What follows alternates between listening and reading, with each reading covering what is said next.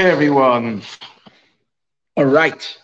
Thank you for joining Parsha in My Life, Parsha's Kedoshim. Share anybody that wants to dedicate this class. It can be dedicated. Last week someone dedicated because they listened to the share and they heard there was no dedication and dedicated. So that's a big bracha for them. Anybody that's interested, please let me know. It's the biggest chus because it's not announced by the share. It's announced. It's so it has the element of it being pure. Baruch atah Adonai Eloheinu shachal nivdvarei. All right.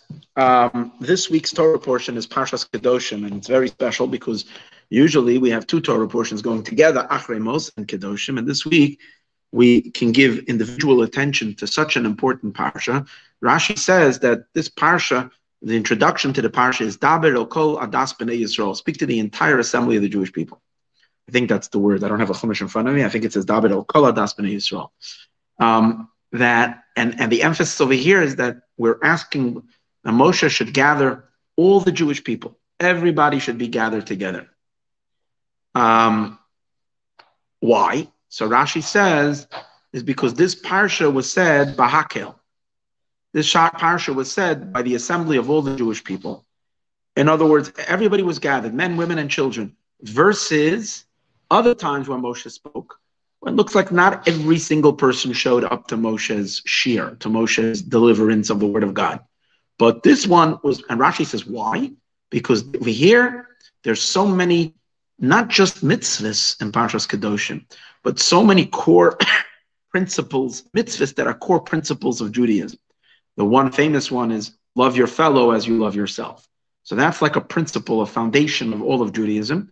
And that's why Hashem didn't want even one Jew should be missing. Moshe should speak all the Jewish people. It means all the parshios are important. Parshas Kedoshim is super important. The other powerful mitzvah, which we'll talk about, is that you shall be holy. Well, that's not just a detail. That describes an entire way of life, holiness. And obviously through the keeping of Torah and mitzvahs, we become a holy people, but that's already the detail. Then there is a general mitzvah to be a holy person. So these are just examples of how Parshas Kedoshim is not just a parsha, but it's a very fundamental parsha. It's a core parsha, and that's why all the Jewish people were required to be there. And that's why this year is nice, because this year we get to spend an entire 7 days focusing on Parshas Kedoshim without it being shared with Parshas Achrei Mos, which most years it's shared with another parsha. This year and for us it's Parshas Kedoshim. Eretz Yisrael, it's actually the next parsha already, Parshas Emor, but for us it's Parshas Kedoshim. Which leads us to the question, which I'm just thinking about right now, when Moshiach comes this week, and we will all go to Eretz Yisrael, and so we will be, and there's Parshas Emor. What's going to happen with all the Jewish people who didn't read yet Parshas Kedoshim? So, for instance, I remember 2 years ago when I was in Eretz Yisrael, also Shabbos after Pesach, a few years ago, when we went with our special Baal Shem Tov Sefer Torah, and it was Parshas Achrei Mos was the first Shabbos, but in Israel it was Parshas Kedoshim. So I remember that we had to have special minyan by the Kotel, which I was davening Shachar Shabbos over there, and that was being made for Yidden that were from Chutz Li'aretz, that for them it was Acharei. So they read Acharei, even though everybody was reading Kedoshim, because you can't miss a parsha. Or I think maybe we heard both. I don't remember exactly. So my question is going to be, when Mashiach comes and we're all going to go, so I would imagine that the Yidden that came from Chutz Li'aretz are going to have their own minyanim catching up on Achrei Mos and Kedoshim. Now, by the way, if Mashiach is a very real thing that you're expecting every second, then these questions come up always in your mind. The Rebbe taught us to live that way, living on the edge, to always think that Mashiach is happening the next moment. And then this becomes a real practical question. What happens? Shabbos is going to come. It's going to be with Achrei Mos and it's just all Kedoshim and so on and so forth. Yesterday, I had a funny story just to share. I sometimes laugh at myself of how ridiculous I'm becoming. I'm not upset because it should only grow on me. It should only become more and more and more of an obsession. But yesterday, I was over here. We had a special Rosh Chodesh davening, and I was the chazan. I'm not the big one to sing. We had Moshe Storch with us, and he led us in a beautiful hallel. But afterwards, we davened the Musaf, and I was the Chazan.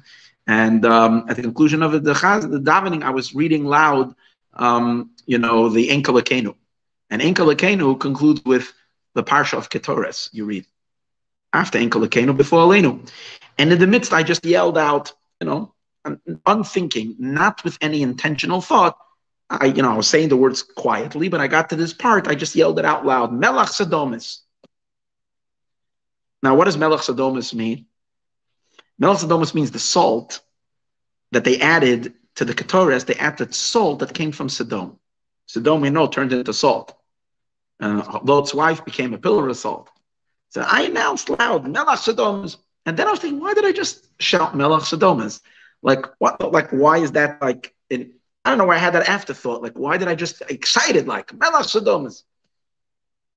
And then I was thinking, okay, that's connected for sure. That's Moshiach. That's literally Moshiach. And I was thinking, why? Because even though Melach Sodomis means the salt from Sodom, but the word Melach also can mean king. Although it's a different word, because the word Melach, salt, is spelled with a ches, and Melach, king, spelled with a chaf. But that's only if you're reading inside. But if you're just hearing the word Melach, it's Melach and Melech, but that's pretty close. So Melach means the king from Sodom. Who's the king from Sodom? That's Moshiach. Because King David, it says, God said, I was looking for him. Hashem was looking and combing the earth, looking for David HaMelech. And then Hashem says, I found him buried in Sodom. That's when Hashem extracted Lot, and Lot then had relations with his daughters, and they fathered the child of Moab. And Moab then becomes the great-great-great-great-great-great-grandfather of Rus. And Rus becoming to Shavuos, and Rus is the convert. And she's the one who carries the soul of Mashiach, of David. So who's Melach Sodomis, the king from Sodom? That's David HaMelech, that's Moshiach. So I said, wow, that's pretty neat. So the truth is, when we put on Moshiach the glasses, then everything you see and everything you look at reminds you of Moshiach. Now, why would everything remind us of Moshiach? For a simple reason. Because everything is Moshiach. Why is everything Moshiach? Because Moshiach is the purpose. And when you make a project and you have a purpose, so the purpose has to be in every detail of the project. There cannot be any element of the project that is superfluous, that's not part of the purpose. In some things, the purpose is more expressed, and in certain things, the purpose is less expressed. But every little part has to belong to the purpose. If it doesn't belong to the purpose, then it's really superfluous, and it's extras, and it's a waste. And since this is God's project, and in God's project, there's nothing wasteful, so there has to be Moshiach's signature. Literally, just like there is God's signature in everything, there is the purpose that God created the world, which is Mashiach. His signature is on every little detail. And the more we become conscious of the purpose and of Mashiach, the more we see it in everything, like in the middle of davening of Melach Sodom is the salt of Sodom, and that too is related to Mashiach. In any case, so that takes us to the class today. If you had a question of what would be the subject is obviously going to be Mashiach. I'll tell you where this class grew on me. Last week, I was asked to come speak in Irvine, California for Fabrengen. I went there. I had actually a funny story. I like telling my silly stories, but this is what happened. I was supposed to speak at 7 o'clock, 7:30, 8 o'clock. 7:30 was actually. I was supposed to speak for the women, a group of women at 7:30. And at 8 o'clock, I was going to do a Fabrengen, a Hasidic gathering for the men. Two different things from the same community. So because I am very, very good with time, those who know me, and I didn't want to have to deal with my lack of time promptness. I left to go to speak. It's an hour of drive from here. I left literally at 12:30, and I was speaking to 7:30. And my idea was, I'm going to go over there, and then I'm going to go out for a walk. And I'm going to hike. I'm going to find a nice park not far from where it is. I love hiking, as you know. And I'm going to walk out into the wilderness, and I'm going to allow my head to and come up with ideas to speak. I don't like to say the same things over and over again. So even if it's a new community that didn't hear old stuff, I like to brainstorm something new. So I went to Irvine. I had some lunch, and then I went out and I found this park. And I was all set, and I started off at about 3:30. and I had my GPS. This hike, I walked, and it was beautiful. It was just the weather was perfect, blue sky, nice weather.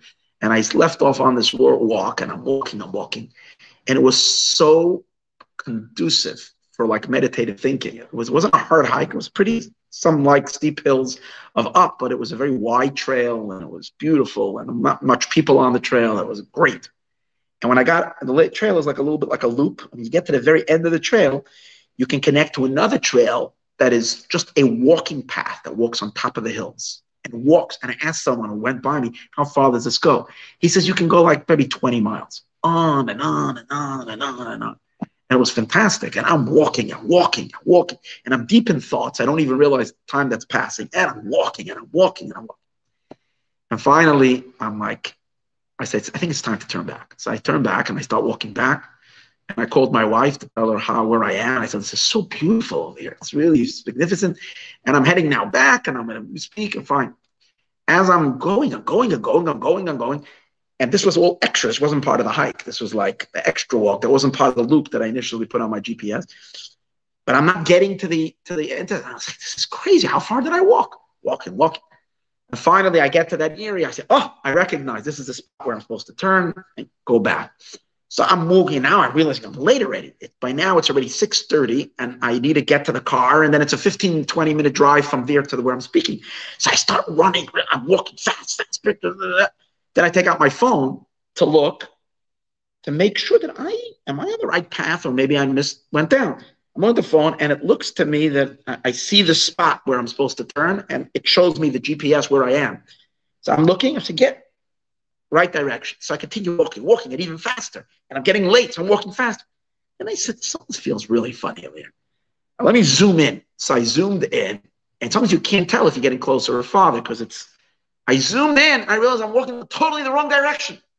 So I turn around. By now it's already 6:45. So I really have to start running. And to Al-Atzaris, it's uphill. And I walked already like 7 miles. Now I'm starting running uphill. I'm running. And I didn't realize how far I had walked off back to the spot where I needed to go back onto the main trail. Now I'm running. I'm running through the wilderness, and I realize I ain't going to be the 7:15. I can't even stop to tell the guy that, because I'm so anxious that I'm not going to be there on time. And meanwhile, it's the middle of a wilderness, so there's very high brush on the side. Perfect place for a mountain lion, especially at dusk. So you realize the sun is setting, and I'm running, and from time to time you see these stories of a mountain lion like attacking someone at dusk, because that's when they. And I realize I'm a perfect target because I'm running, so I look like I'm moving. So that added in the back of my head. These stories always happen in the hills of Orange County. So, and anyways, at the end, I got back to the place like literally like at 7:50. And I'm supposed to be already there speaking 7:30. That's because I left to go speak at 12:30. Anyways, but that's where this whole class germinated, the ideas that I'm going to be presenting over here. So you have a little bit of the Narishkeit of the background of where this all germinated on me. Back to the class, it's Parshas Kedoshim, and the Parsha begins with the mitzvah of being holy. It says, Kedoshim tiyu, you should be holy.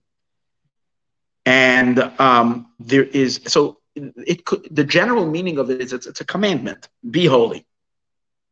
Rashi says holiness comes from a person being careful when it comes to matters of relationship. Matters of relationship, making sure to be only in a kosher, holy, Torah-sanctioned relationship. For a man and a woman is to get married and to live according to Torah law. Any other form of intimacy is what damages one's holiness. That's according to Rashi. According to Nachmanides, it is a general state of being where a person should not be gluttonous when it comes to all materialistic things. That in addition to keeping Torah, one has to recognize that our lives are about a relationship with God, not a relationship with the material physical world for self-indulgence and pleasure. It doesn't mean that we should be hermits or live in a world of abstinence. Torah very much dislikes that. But on the other hand, to become overly engaged in materialistic things, even if they're kosher, is a violation of this commandment of being holy. Obviously, it's probably one of the tougher commandments in the Torah, especially according to Nachmanides, because it's a high standard. We're living in a physical world. We have physical temptation around us all the time. Chocolate cake and all kinds of other things come around in today's modern world nonstop, because it used to be that people had, what did they have already? Onions, black bread, a little herring during the week, a little potato, and that's about it. People lived in extreme poverty. Today we're living in a sushi age. We're living in a world where there's so much delights and pleasures all around us all the time. It's part of the messianic prophecy, Madan Mitzuyim Ka'afar. And yet to be able to be a step above it, it's a challenge. It's not easy. But here's the good news. The good news is, besides it being a commandment, it can also be read as a promise. Kedoshim Tiyu can mean you should be holy. Kedoshim Tiyu can also mean you will be holy. Kedoshim Tiyu, you will. It's like, what's going to be? What's going to be? God says to Moshe, speak boldly to me. Kedoshim Tiyu, you will be holy. So it's like a prophecy. It's a determination. And God says, you know why? Because you're my people. I am holy, and therefore you will be holy. And what that really means is, your connection to me will eventually evolve and catch up with you. So it can be read two ways. Because I am holy, and I have selected you to be my people and to have a relationship with me, so therefore you should work on making yourself holy. But then it also means, because you're in a relationship with me, therefore that's the truth, and that's your truth, and that's our truth. So eventually that truth and that holiness, which means the inherent bond that we have with God, will eventually emerge out into the open, onto the surface. In other words, the external layers that obscure and cover the holiness will peel away, and the holiness inevitably will come out, because the truth of something, truth always comes out. You can bury it, you can cover it, you can camouflage it, you can paint it, you can, but eventually, like if you have a car that's essentially yellow and you paint it green or purple, the truth will come out that this is a yellow car. It might take 10 years, it might take 20. If you don't repaint, you just allow it as it is, it will rub off and the external paint will come out and the underlying inherent color will come out. Since the inherent truth of each and every one of us is that we are holy, therefore this holiness will come out, and that's the meaning of Kedoshim Tiyu, you will be holy. So that's a good news, because we struggle with holiness. But when we know that our ultimate destiny is that we will be holy, so then, now when will that holiness for sure catch up with us? So that will be in the Messianic age. When Moshiach will come, we won't have any more evil inclination. And the reason we won't have any inclination is not merely because God will knock it off. We won't have evil inclination is because of all the goodness that we have done. All that, the truth has to come out. That's what Mashiach is. The underlying truth of the godly truth of existence has to reveal itself, because it's the truth of the world, including our inherent godliness. Adam and Eve pretended or misinterpreted who they really are when they started getting materialistic, when they started getting involved in other stuff, Adam and Chava. And when we misunderstood who we are, we misinterpreted ourselves, and we're living in that misinterpretation for thousands of years, until we come back to our true selves, and that's Moshiach. And obviously the work is being done now throughout a process of self-discovery. When we discover our true essence, we discover we're holy. So Kedoshim Tiyu is a promise. When will all Jewish people be holy? We will be holy when Moshiach comes. And that's why it says in the Gemara that the name of the Jewish people, because it says that our holiness has to be compared to God's holiness. And just like the pasuk says, why should you be holy? Because I am holy. So our holiness is on the level of, like we say in davening, Ein Kadosh Ka Hashem. There is no one as holy as God. And the name of God that we use is Ein Kadosh Ke Yud Ke Vav Ke. There's no one as holy as Yud Kei Vav Kei, which is the Tetragrammaton. And here's the amazing idea. The Gemara says that when Mashiach will come, the Jewish people will be called Yud Kei Vav Kei. Our name will be Havaya. What does that mean? What does that mean, we will be Havaya? What that means is, we're now Havaya as well. Because, what does it say? Ki chelek Havaya amo. There's the piece, our inner core, the nucleus of our soul, is a piece of Yud Kei Vav Kei. It's a piece of God. It's just that what? That it's covered by various different layers that obscure and hide that. That's the klipa, that's the shell. When Mashiach will come, the peels and the shells will peel away. So then our inner inherent godliness will be exposed.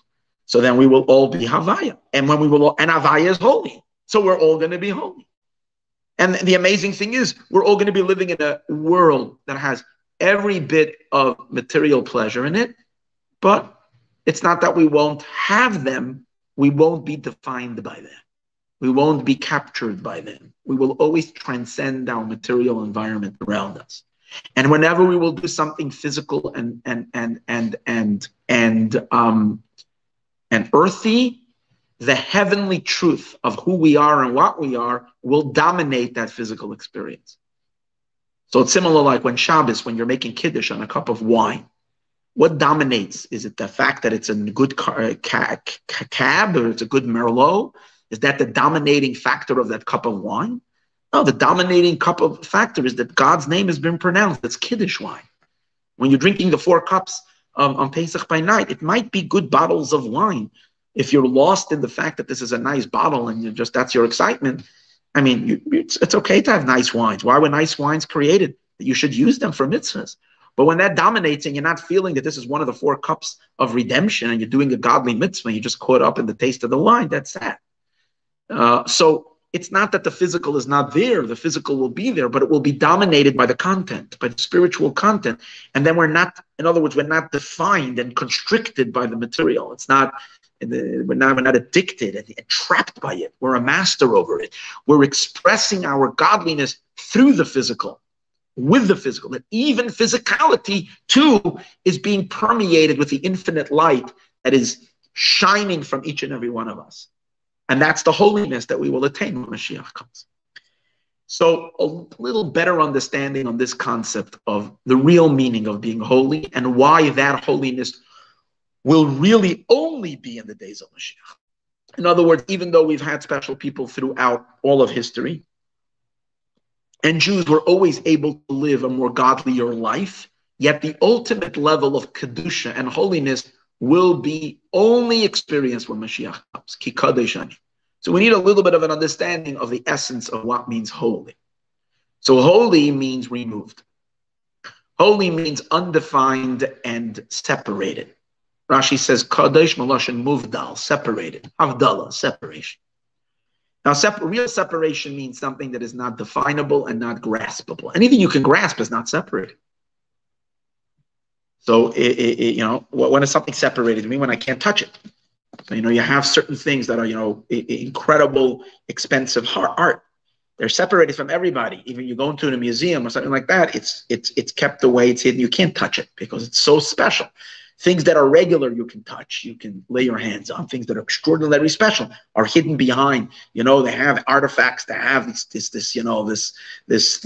object that belonged to this famous person 3,000 years ago, Alexander the Great. And if you're going into, I don't know, maybe a museum in Greece or a museum in Rome or somewhere like that, and they have this artifact because it has such value, such sentimental value, such historical value, that it's separated. It's kept. You can't touch it. As opposed to, everybody else's dishes or stuff like that anybody can touch, because this is in a sense removed because it's special. It's not touchable. Now, obviously, we understand on various different levels. When your mind can touch something and grasp something, then it's not really holy because you can grasp it. Separated means your mind can't fathom it. It's bigger. It's untouchable.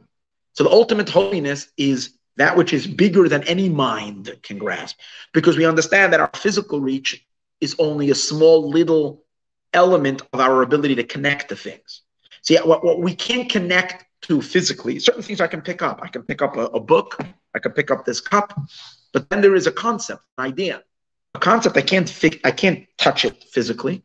So that means it's separated from the realm of physicality, but it's not separated from my mind. I can understand it. I can connect to it by learning about it, studying about it, conceiving it, entertaining that idea in my mind. So then I've grasped it. So it's not really separated. So we understand the more abstract an idea is, the more separated it is. But yet the fact that it's possible for someone ever to grasp it means it's not completely separated. What is the ultimate separation, separated from everybody and everything? Obviously, that's the divine, because the divine is not graspable. Now, when we say the divine, we need to understand that within the divine, we're talking about the abstraction of the divine. Because there is definitely levels of the divine that even though all of divinity is holy, but within the divine itself, the real inner, endless, bound, true holiness is within the divine, that which is the abstraction of the divine. For example, let me give a simple example. In the names of God, which name of God do we say is holy? Ein kadosh kahavaya. There is no holiness like Yud Kei Vav Kei. Which means the other names of God, which is the name Tzavakos, or the name Shakai, Shin Daled Yud, or the name Elokim, they're holy. You have to treat them with holiness. But Ein Kadosh Kahavaya, they're not as holy as Yud Kei Vav Kei. Why? Very simple reason. All those names are representing godliness that is more interactive with the world, levels of the divine that are more constricted and more involved and more part of creation. So even though the element of the divinity that's within the creation is something we know intimately, we can touch it, feel it, connect to it, but the godliness that's within creation, we can't really physically grasp the energy that's within something, so it's kind of removed from us, but yet we can conceive it, we can understand it, because it's levels of the divine that have already been lowered and where God has limited himself into certain definitions, and these definitions are conceivable and understandable. So therefore, we can't really say it's real holiness. But Havaya, Yud Kei Vav Kei, because it's beyond time and space, Havaya means past, present, and future together, which means it utterly transcends time and utterly transcends space. And we can only understand with our mind within the context of time and space. So the real experience of beyond time and space, which is the name Havaya, whoa, that's really holy. So Havaya is holy. And that's what it says this week in the parsha. Kedoshim tiyu, be holy, ki kadosh ani, because I am holy. Because and who's ani? Havaya. Ki kadosh ani Hashem Elokechem. Because I, God, Hashem, Yud Kei Vav Kei, is holy. And God says, therefore, you're connecting to my holiness. You're connecting to my transcendence. Okay. Now, within Yud Kei Vav Kei itself, the real holiness of the Yud Kei Vav Kei is as you go within the letters and you climb the letters of Yud Kei Vav Kei, as discussed many times, the tetragrammaton of God's name could be seen as 4 letters side by side, or those who have a little bit of studied a little mysticism understand that the letters of God's name the 4 letters of God's name are various gradations of how God lowers himself down from the infinite down to have a relationship with the world. So even Havaya, Yud Kei Vav Kei, is related already to beginning to create and set a connection between God and the creation. And where does that connection happen? So the lowest letter of God's name, the last and final letter, which is the Hey of Hashem's name, is the most interactive with the world, the most immanent within creation. It's the source of time and space. And that's the attribute of kingship. God's attribute of kingship, the letter Hey of God's name, which is known Kabbalistically as the attribute of Malchus, the feminine element of the divine, is the most invested and the most present within the world. So from all the letters of God's name, it is the least holy. Meaning to say, it's the most attainable, the most connectable, the most reachable.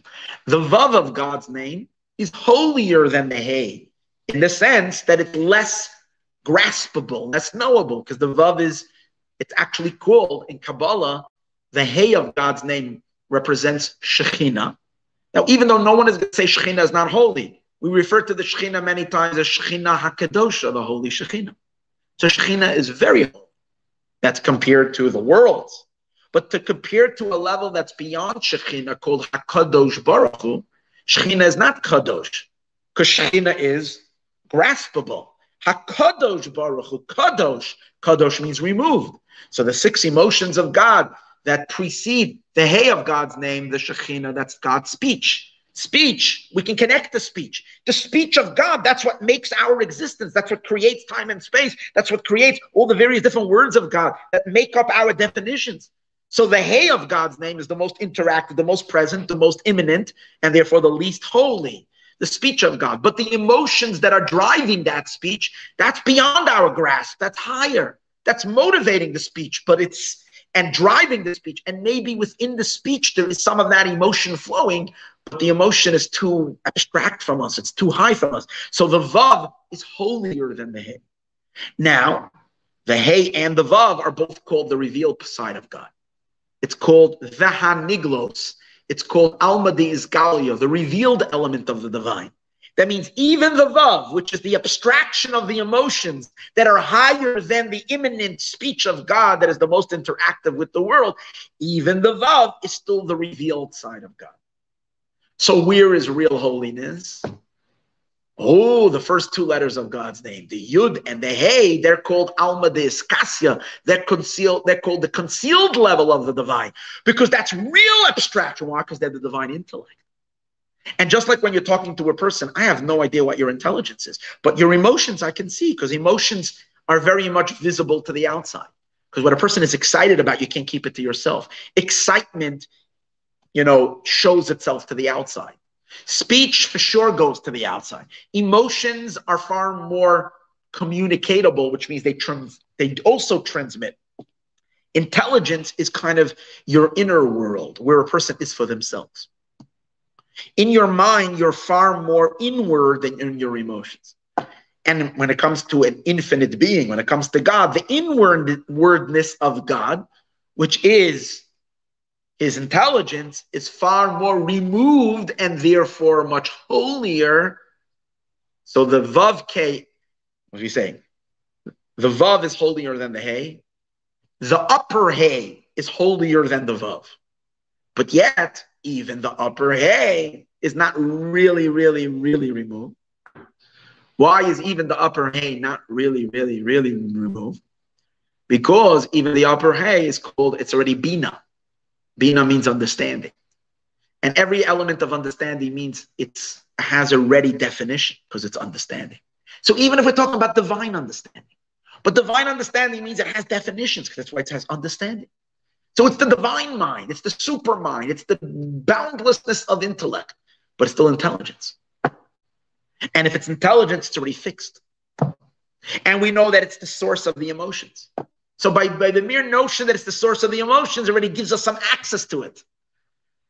And we know that, for example, Bina, which is the divine, the upper Hey of God's name, it's the divine intelligence, it illuminates the world of creation, the world Olam Habriya, the world of creation, which is the first stage of creation, where there are souls in heaven that in Gan Eden, in the spiritual paradise, in the realm of Eden, where the souls are, they grasp God. Why do they grasp? They don't grasp God. They grasp godliness. And what's their source of understanding godliness? Through the element, the Hey, it says in Kabbalah, that the supernal Hey, the upper Hey of God's name, is what illuminates the world of Bria, and especially the Gan Eden in that world, and souls over there can therefore conceive and understand godliness. So is he beyond or not beyond? Well, he's beyond us, but the souls in heaven, they're grasping, they're understanding. Obviously, there's always more to their understanding. They're never getting to the end of it, but it's still within the realm of the big, you can touch it. You can touch it. As a spiritual soul, you can touch it. So the Hey, even though it is the concealed element of the divine, it's not complete holiness. What is really, really holy? Ooh, the Yud. The Yud of God's name is Chachma. What's Chachma? Chachma is pure infinite light that is flashing, that becomes like the initial kernel and flash of the energy of the cosmos, of the energy of the divine energy that later spreads into divine intelligence, which later creates divine emotions, which later creates divine speech, which creates the world. What's that first initial flash before it has any definitions, and therefore it's utterly unconceivable. It's pure, a flash of the infinite. What's that? That's the Yud. Wow. No one can understand Chachma. That's why Chachma is called Koach Ma, the power of what? It's still what? We wonder. It's a pella. It's a wonder. It's beyond understanding. We raise our eyes up and say, what is that? We don't know it. But it says that even in Chachma, we can't intellectually conceive it, but we can see it. Riyah, vision, is in Chachma. So souls in Gan Eden can kind of see the light of Chachma, even though they can't understand it. So is Chachma holy? Wow, Chachma is very holy. It's much holier than Bina. The Yud of God's name is super holy. But since it's the beginning of God's name, it's a point. It's the beginning of God's name. And the way that the letters of God's name work, it's not like there is a Yud and there is a Hey. The Yud is the point, and the point later stretches and becomes a Hey. It becomes a shape. It becomes a form. First, it's an undefinable dot. It's just a dot. It's just a potential. Then it manifests as a Hey, as a supernal knowledge of God, the supernal intelligence of God. And then it evolves into 6 emotional channels, super cosmic channels of divine emotions, God's compassion, God's love, God's kindness, God's determination, or whatever it is, God's regality and royalty. So the way it works is that flash, the Yud becomes a Hey, and the Hey becomes the Vav, and the Vav becomes the Hey. So the Yud, by the very nature that it leads into the Hey, means that it's not utterly, utterly, utterly, utterly holy. Meaning it's still what? You can still dream about it. You can't understand it. You can't really grasp it. But you can still abstractly dream. Yitzchak, come on over here. So it's still...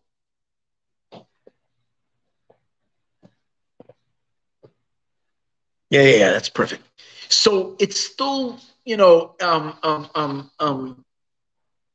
can wonder about it. And by the fact that you're wondering about it, that too means it's not utterly outside of your touching it. You have a relationship with it by what? By wondering about it. What's the real holiness of God? The real holiness of God is not even the Yud of Chachma, but from where that flash comes from. A flash is a flash, a kernel, a drop of infinite light that drops and becomes the entire cosmic, godly energy of creation. But where did that drop come from? The drop dropped from the sky. With the sky over here, I mean from beyond. From what? From God Almighty himself. As he doesn't have any name, he can't be expressed by any name whatsoever. Utterly unknowable and untouchable and inconceivable and utterly so high that we don't even know what to wonder about. Because we don't know anything. Because it's pure simplicity on the level of simplicity that doesn't have any whatsoever definition and possible of definition. And that's higher than God's name. Because the Yud Kei Vav Kei, which represents the 10 Sefirot, the 10 attributes, these are all emanations that God emanated of himself. It's almost like Hashem assumes a certain shape and form, personality, so that he can relate to the world and we can relate to him. But there was prior to all of that. And that's the pure infinite light. And where is that kind of hinted to? How do we know that that exists? Because in the Yud, if you look at a Yud, the Yud has a little point on the top. And the point of the top is not, the oikets of the Yud, this point that's sitting on the top, is indicating something higher. Now it's interesting. The point itself is not the higher, because if the point would be the higher, then the point itself would be already, you can say, it's the beginning of the dot, so it's not really removed. No. It's not the point. The point is just telling you one thing. You should know, but what? I don't know. In other words, you don't have any shape for it. You don't even have a dot. You don't know. It's just showing you it's coming from somewhere. Now that level, Kabbalistically, is called Keter, crown. Because just like the human being has a form, a head, and a body, hands, feet, and so forth. We know the divine being above, God, as in relationship with the world, made us in his image. So he also has an image. And that's called in the prophets, when they saw God, they saw the supernal man above. They saw an Adam, they saw a man. But the Kabbalists tell us and warn us, we shouldn't take that to be God. God is not a man. There's a verse that says, Ki lo yadamu, God is not a man. God is not a man. The answer is, the attributic range, where he lowers himself into attributes. And yes, these attributes are divine. It's not just a attribute. God enters into those attributes. He unifies with he emanates them, unifies with them, and he is present within them. The infinite, undefinable God is emanating and unified and perfectly one with his attributes. But yet they're attributes. And in the sense, once they're attributes, which means they have already taken on some kind of a form, it's not pure holiness. Holy, which means utterly removed, can only be said on the Keter, on the crown. To be more specific, even in the crown of God, which means in that infinite, undefinable, pre-spherotic range, pre-attributes, in the pure, utterly unknown element, it explains that there is the external part of it, which is already which has in a subtle way a source and a relationship with the 10 attributes that will emerge from it. It's like it has the potential for those attributes. The potential, when God is for himself, but he has the potential to emanate attributes, and the fact that we can talk about a potential for attributes means that there is something there already.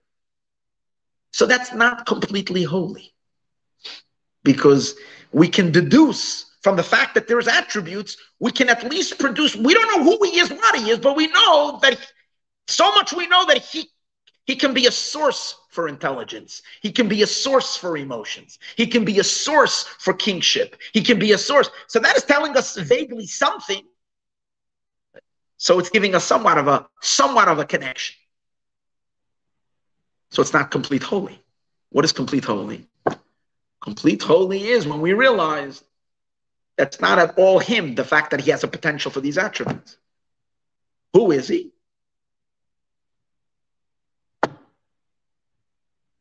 Silence. Not even potential. So, but because we want to talk about it. So the Kabbalists gave that level a name. Meaning, in a sense, to the essence of God himself. Or to the manifestation of the essence of God, let's call it that way. They gave it a name. It's not their name. The name is not made up by the Kabbalists.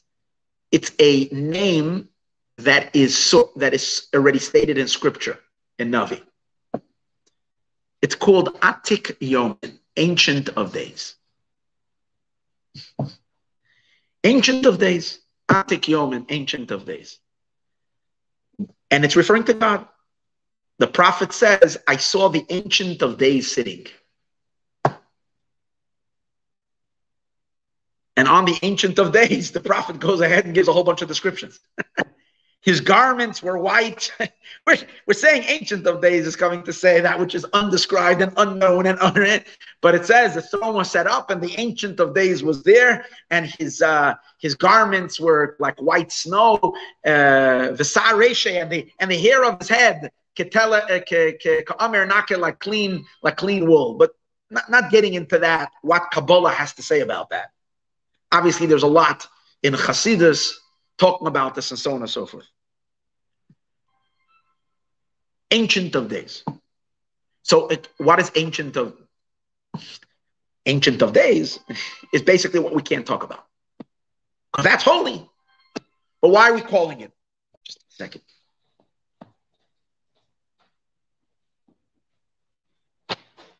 But why are we calling him Ancient of Days? The reason we're calling it Ancient of Days is the emphasis over here. Reason number one, which is important for us, is that it's ancient. Ancient means it always was. And to say it always was means it's what is essentially. What must be. The truth of God that must be. Meaning to say attributes don't have to be. Attributes was a choice that God chose to emanate attributes. And that was for a purpose of a relationship with the world, for a purpose of a connection with the creation. He emanated attributes so that he can design the cosmos through those attributes, with those attributes. He assumes. So these are all divine, but it's divinity that is once was not. If you erase back before the decision to create or the will to create a world, there was no emanation of spheros and attributes. Because they're emanations, which means before they were emanated, they were not. Every single level, just like the creation is not ancient, it was created. So too the divine forces that are the energies to create the world are also not ancient. Because they were designed at a certain point in the process in some kind of a divine process. The only one that we can say is ancient is the primordial beginning of beginning in God himself, which is God's very essence. That's ancient. That always was. Because God is with an absolute existence. That was not born ever. That's Ancient of Days.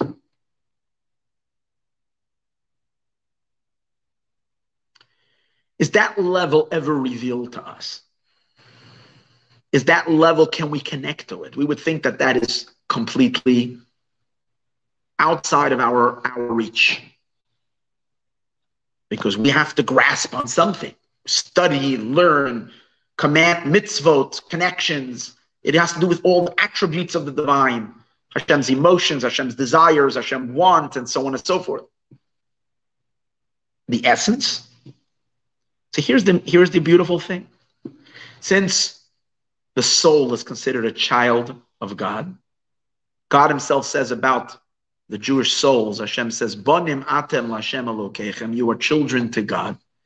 And we say, Ki chelek havaya amoy, that his people are a piece of Havaya, piece of him. That means that when Hashem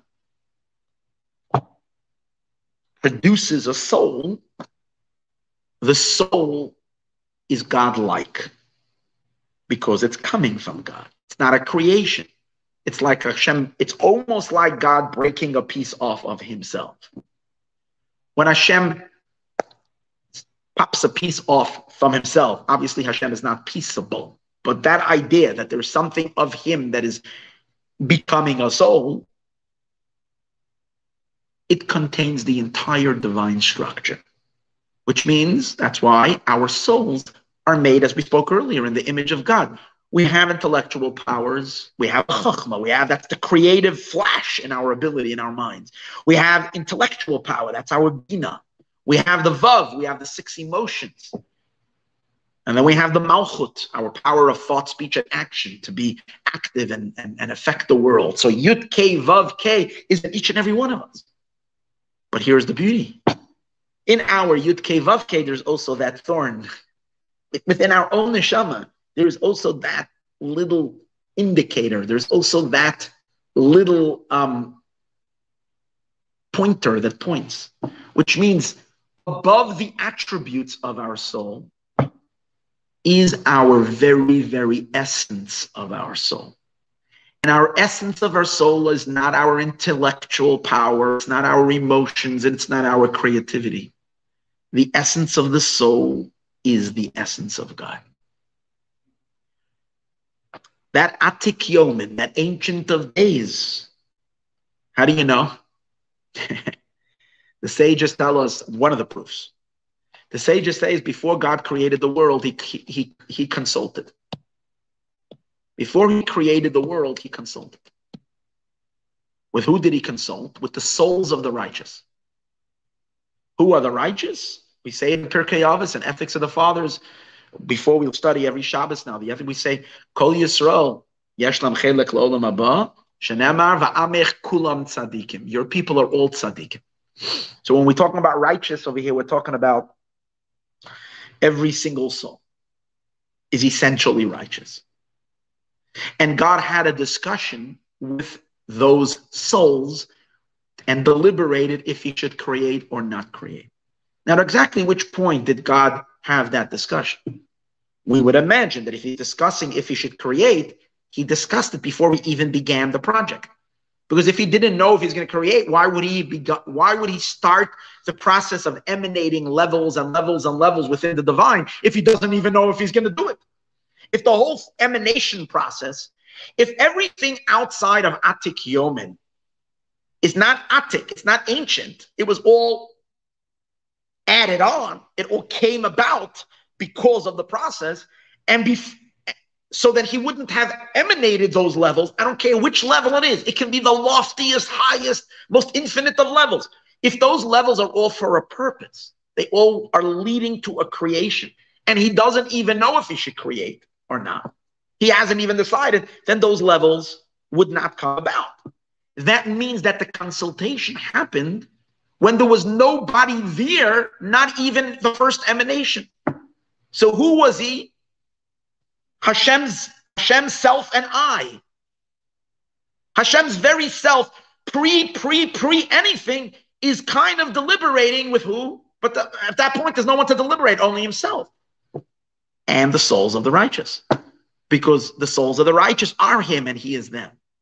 And that's a child. The child is your essence. So that means that we really, really, really, really, really, really, really have a point within us that is him. And so just like God has attributes, but then there is God himself, the soul has attributes, personality traits, good things, and then there is the soul's very self.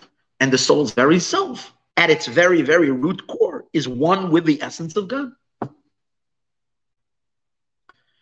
Now, in Midrashic terminology, this idea that there is God and then there is emanations, and God himself, again, in as much as we're talking about, when we're calling it by some kind of name, we call it keter, crown, because it's above. It's like it sits above the head, which means it sits above the person. It sits beyond, above the image of God, is the essence of God, which is called crown. And we said the deepest part of the crown is called Atik Yom, an ancient of days, which is the essence of holiness.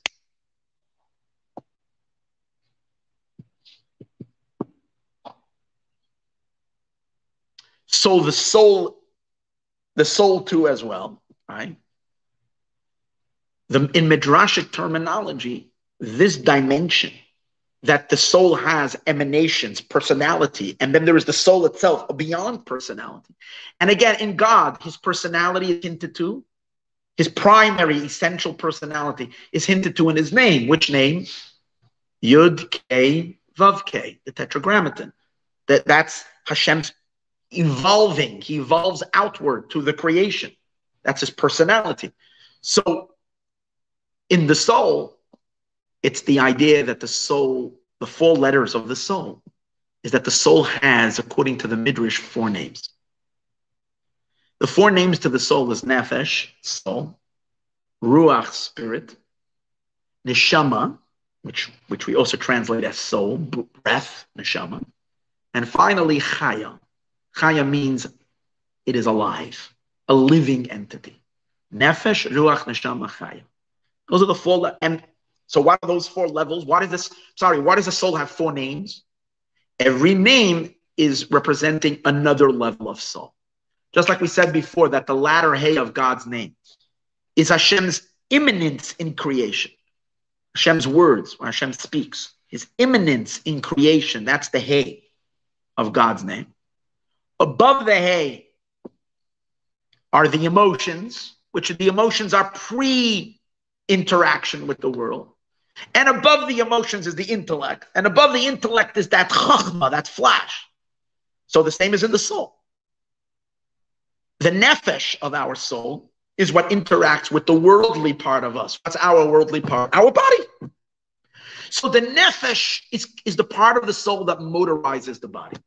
The nefesh is the source of all physical movement in our body. That's its job. That's why the verse says the nefesh flows in the blood. Ki nefesh habasar bedam. The nefesh flows in the blood.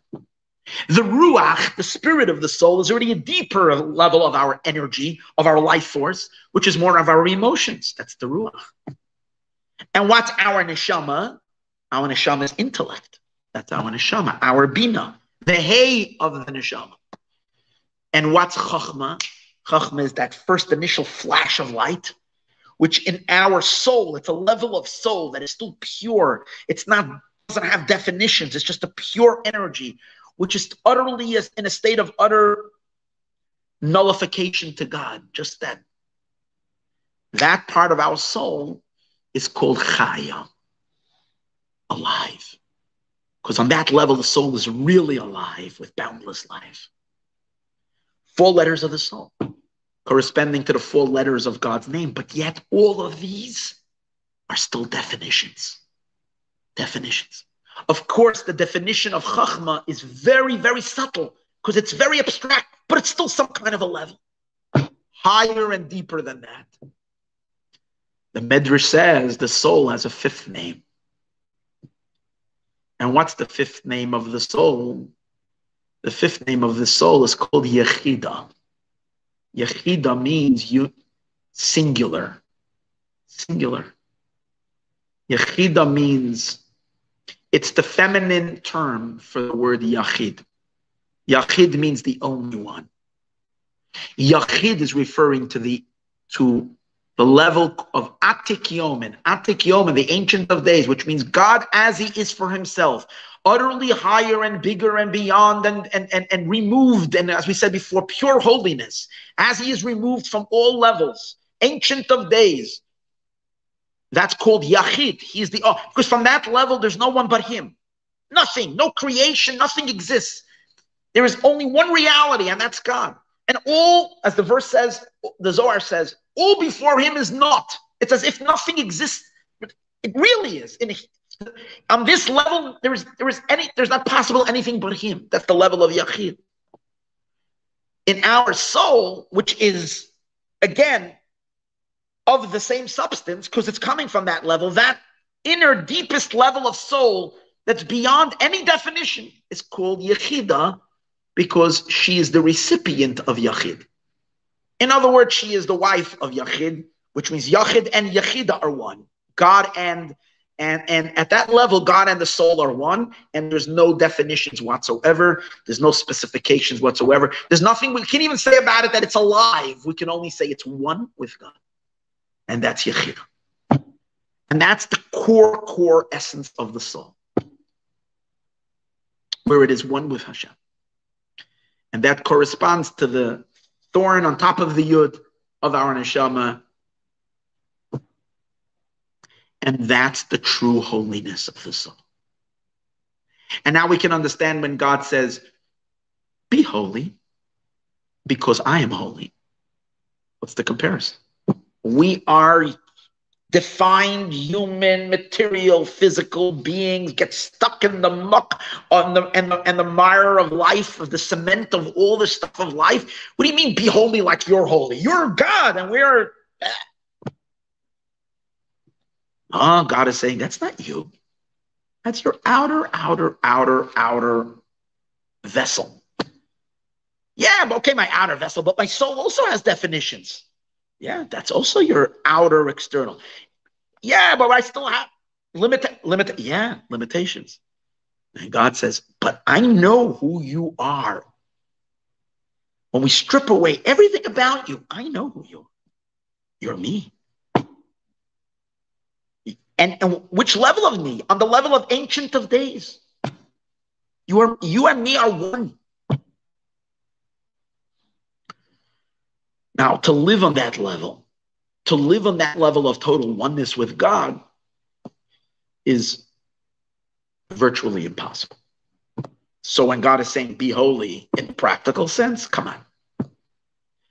Now, in Tanya, it explains that when push comes to shove, and when God forbid someone wants to take our soul and cut it off from God, this level of our soul emerges.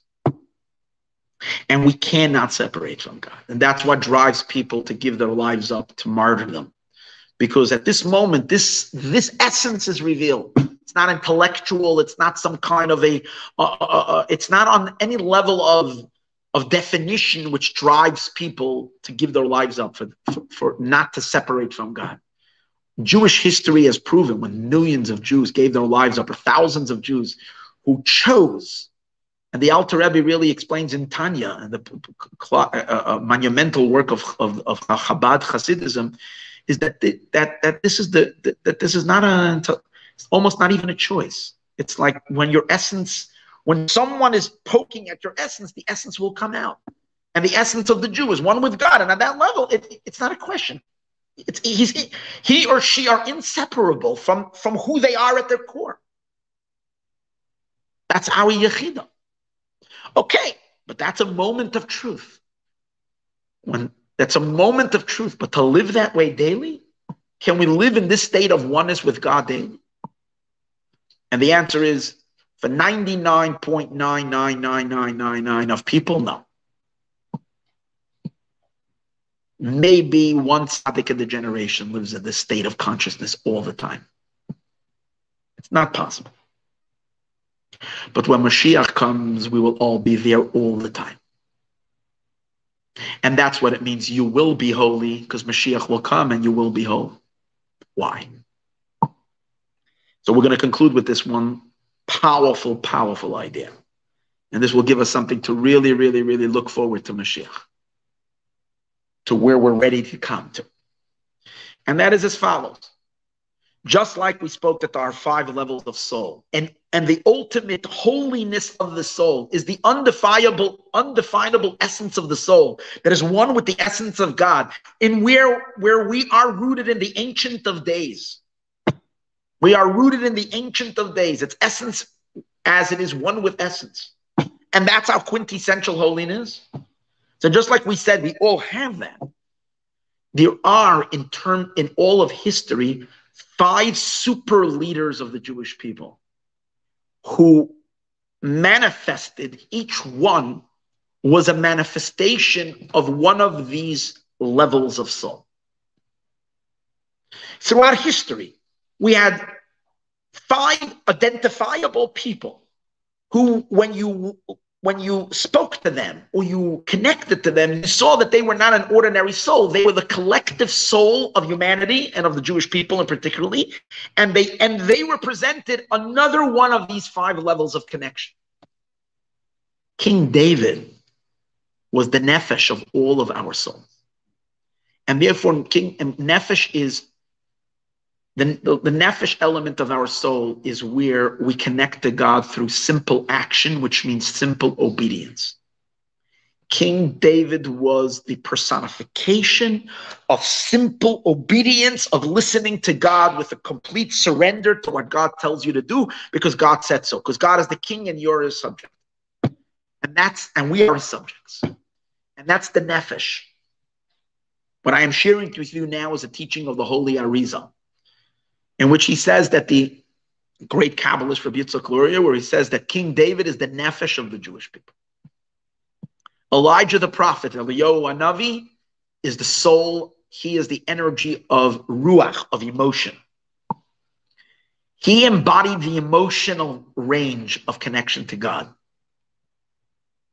He's the ruach of the Jewish people. Moshe, he is the neshama. And that's why he brought us the Torah, which is God's intelligence. And he opened up our ability to connect and cleave to God through intelligence, through our mind. Adam Arishon, and the result that I saw today actually says another person, Chanoch. Chanoch was one of the people who ascended to heaven.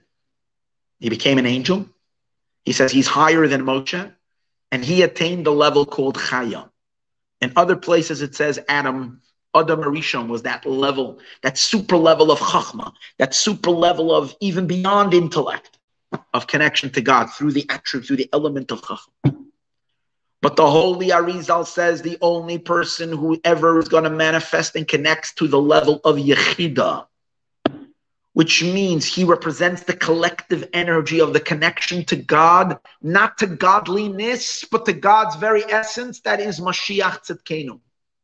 He is the deepest human being ever to live. His soul is plugged into God's very essence, not to any of the attributes or any of the specifics of the divine, but to the Ancient One himself. That's what the Arizal says. And let me share with you something stunning. Okay, believe me if I say it's stunning. It's stunning because Atik Yomin, where is it mentioned? In Navi, where is Atik Yomin mentioned? In Scripture. Nowhere. I did a search today. Where's Atik? I put in a Google today. You can look everything in Google. One guy ruined it for me. He's a great singer. I love him. His name is Mati Steinmetz. He's got an angelic voice. I'm giving him a plug. I remember I heard him the first time. I went crazy. He's got this angelic, beautiful voice. He ruined my search because he made a CD called Atik Yomin. So, you know, when I put in Atik Yomin, usually I always find right away the first thing, it gives you Wikipedia and it gives you the Kabbalistic, the Pasuk, what am I getting? I'm getting 30 entries on the CD called Atik Yomin. He called it Atik Yomin because he wants to share that his CD is a CD of old songs, ancient songs, you know, bringing you the oldies. So he called it Atik Yomin from the ancient days. It's not one of this new hip-hop music. It's old stuff. But it made it very difficult to search. But as far as my search goes, I couldn't find anywhere else Atik Yomin mentioned, only in Daniel. It's all the way in the end of Scripture. It's the highest level of the divine. And in the word to be, it's mentioned in Daniel. And there's two verses. One of them is in they both appear in chapter 7, verse 10. I'm sorry, verse 9. And the other one is chapter 7, verse 13. Two psukim that speak about Atik Yomin, the Ancient of Days. That level, which we explained over here, is the quintessence of God himself, not any emanation or manifestation. So one of them, the first scripture, the first entry of Atik Yomin into the Jewish lexicon is where it's talking about the four beasts. That's the four exiles. The various different beasts that there are, which discussed a few weeks ago.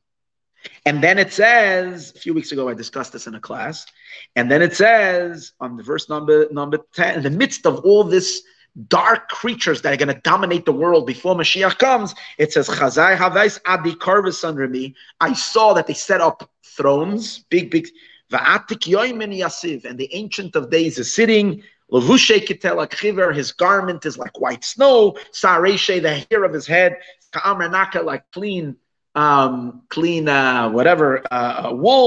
Kursai Shavivin Dinur, around him is like rivers of fire. Galgaloy, whatever. This is the verse. It mentions Atik Yomin. But watch this. Three verses later, Daniel has a vision of who? Hear these words. I had a vision a night vision. What am I seeing? He's appearing with the clouds of heaven. He's a human being. He looks like a human. He's coming from the clouds. The clouds are bringing him, and they're placing him all the way at which level? He's soaring higher and higher and higher and higher and higher and deeper and higher and higher and higher and endlessly high until he's arriving to the Ancient of Days.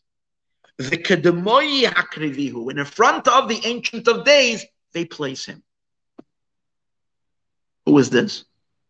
This is Moshiach Tzidkenu. Daniel is having the vision of Moshiach. And the Pasuk is saying that Moshiach is being led higher and higher until he is plugged in to the Ancient of Days. So this is probably the source of the Holy Ari. The Ari doesn't need sources. He learned with Elijah the prophet, with Eliyahu, with angels, and so on and so forth. They revealed to him the deepest secrets. Here it's clear that Moshiach's soul is connected to Atik Yomin. And that's the fifth level. As we said, our four worlds. In general, we see everything in the world as four. There is inanimate, plant, animal, and human. There is fire, wind, water, and earth. Four elements, four types of life, four worlds. The world of completion, the physical world, the world of formation, Olam HaYetzirah, the world of creation, and then the world of emanation, which is utterly divine. Four worlds. But above all these systems of worlds, there is the fifth dimension. And the fifth is holy. Real holiness is only in the fifth dimension. That means what is utterly transcendent, Atik Yomin. And who reaches that level of holiness? That's Mashiach. But Mashiach doesn't reach that so he can be a holy person. Mashiach opens all of us up to that realization. He opens up inside of us our fifth dimension. He opens us up to a connection to God that's not through just obedience to God, not just through emotions, not just through intelligence, not just through this deep inner humility in front of God, but much deeper than that. He opens up the core of the soul where our essence is utterly one with Hashem. And at that level, we're not living in separate consciousness at all. We're living as complete conduits, as complete flow of God's truth. That's Moshiach. And that's holiness. And that's what the verse is saying. The time will come. Now, from that level, one of the things it mentions over here in the verse is that, let's see what continues. It says, V'lei yahav sholten, and Atik Yom, the Ancient of Days, gives him dominion, gives Mashiach dominion, v'yakar and glory, umalchu and kingship, v'choil amamaya umaya v'lishanaya leyiflechin, and all nations and all tongues, all languages, and everybody will serve him, which means a dominance over all of the entire world. What kind of dominance? This is the truth of God dominating in this world that Moshiach will reveal. When the truth of God is revealed, everybody will be surrendered to God. It doesn't make a difference. Nations, different languages, a universal acceptance. It's not even an acceptance. A universal inherent awareness that's going to open up inherently in all of humanity to see that there is none but him and that he is everything and God is the essence of existence and the essence of life. And automatically, everybody will be surrendered to God and his human revelation in this world, which is Mashiach Tzidkenu. And it will be a kingdom that will never end. Why will it never end? Because this level doesn't age, because it's not within time. See, every level that has a beginning has an end. So things wither and age.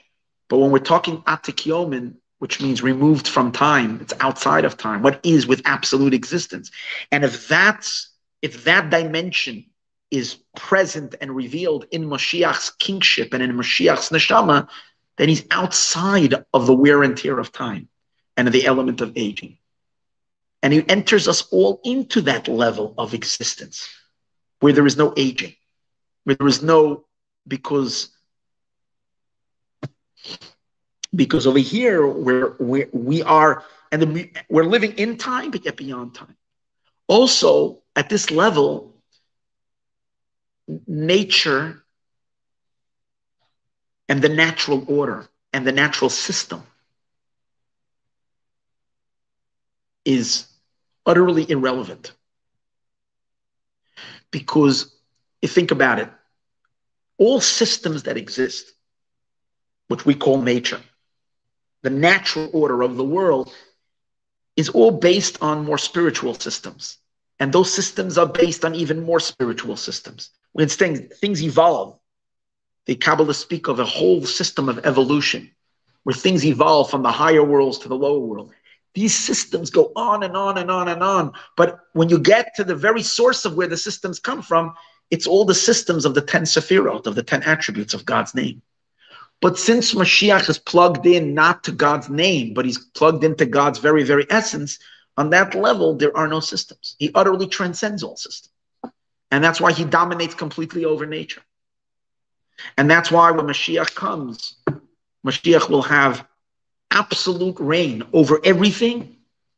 Obviously, it's not Mashiach's reign, but that's the whole point of it, is that he has no entity of his own because he's utterly one, and utterly his entire essence is that he's one with Hashem. There is no beingness. There's no sense of separation at all. And he will usher in the ultimate time of miracles. But at the same time, it won't cancel our world. That's the beauty of it. It won't cancel the world. It will still be a very definitive, definable world with trees and people and sidewalks and maybe cars and all the stuff that go on within the world. Yet at the same time, the rigidity of all the rules and regulations and definitions that define the fundamentals of our life, of the way it is, will not trap us ever. We'll be utterly in a state of transcendence, even when, and that's connected to that level of holiness that we're going to be in. Obviously, in that state, doing mitzvahs and living a life, the godly life, is going to come to us inherently. It's going to be not like a struggle. And it almost won't even be on a level where we have to consciously choose to do all the things. It will just be who we are automatically. Because once we've identified so deeply with who we really are at our core and our oneness with God, so however God expresses himself through the Torah will be our natural expression when Mashiach comes. Anyways, 3/4 of what I wanted to talk about tonight, I didn't get to. So Be'ezrat Hashem, we'll talk about it at another time. But at least we got through some of this idea of holiness and the true holiness that we are waiting for.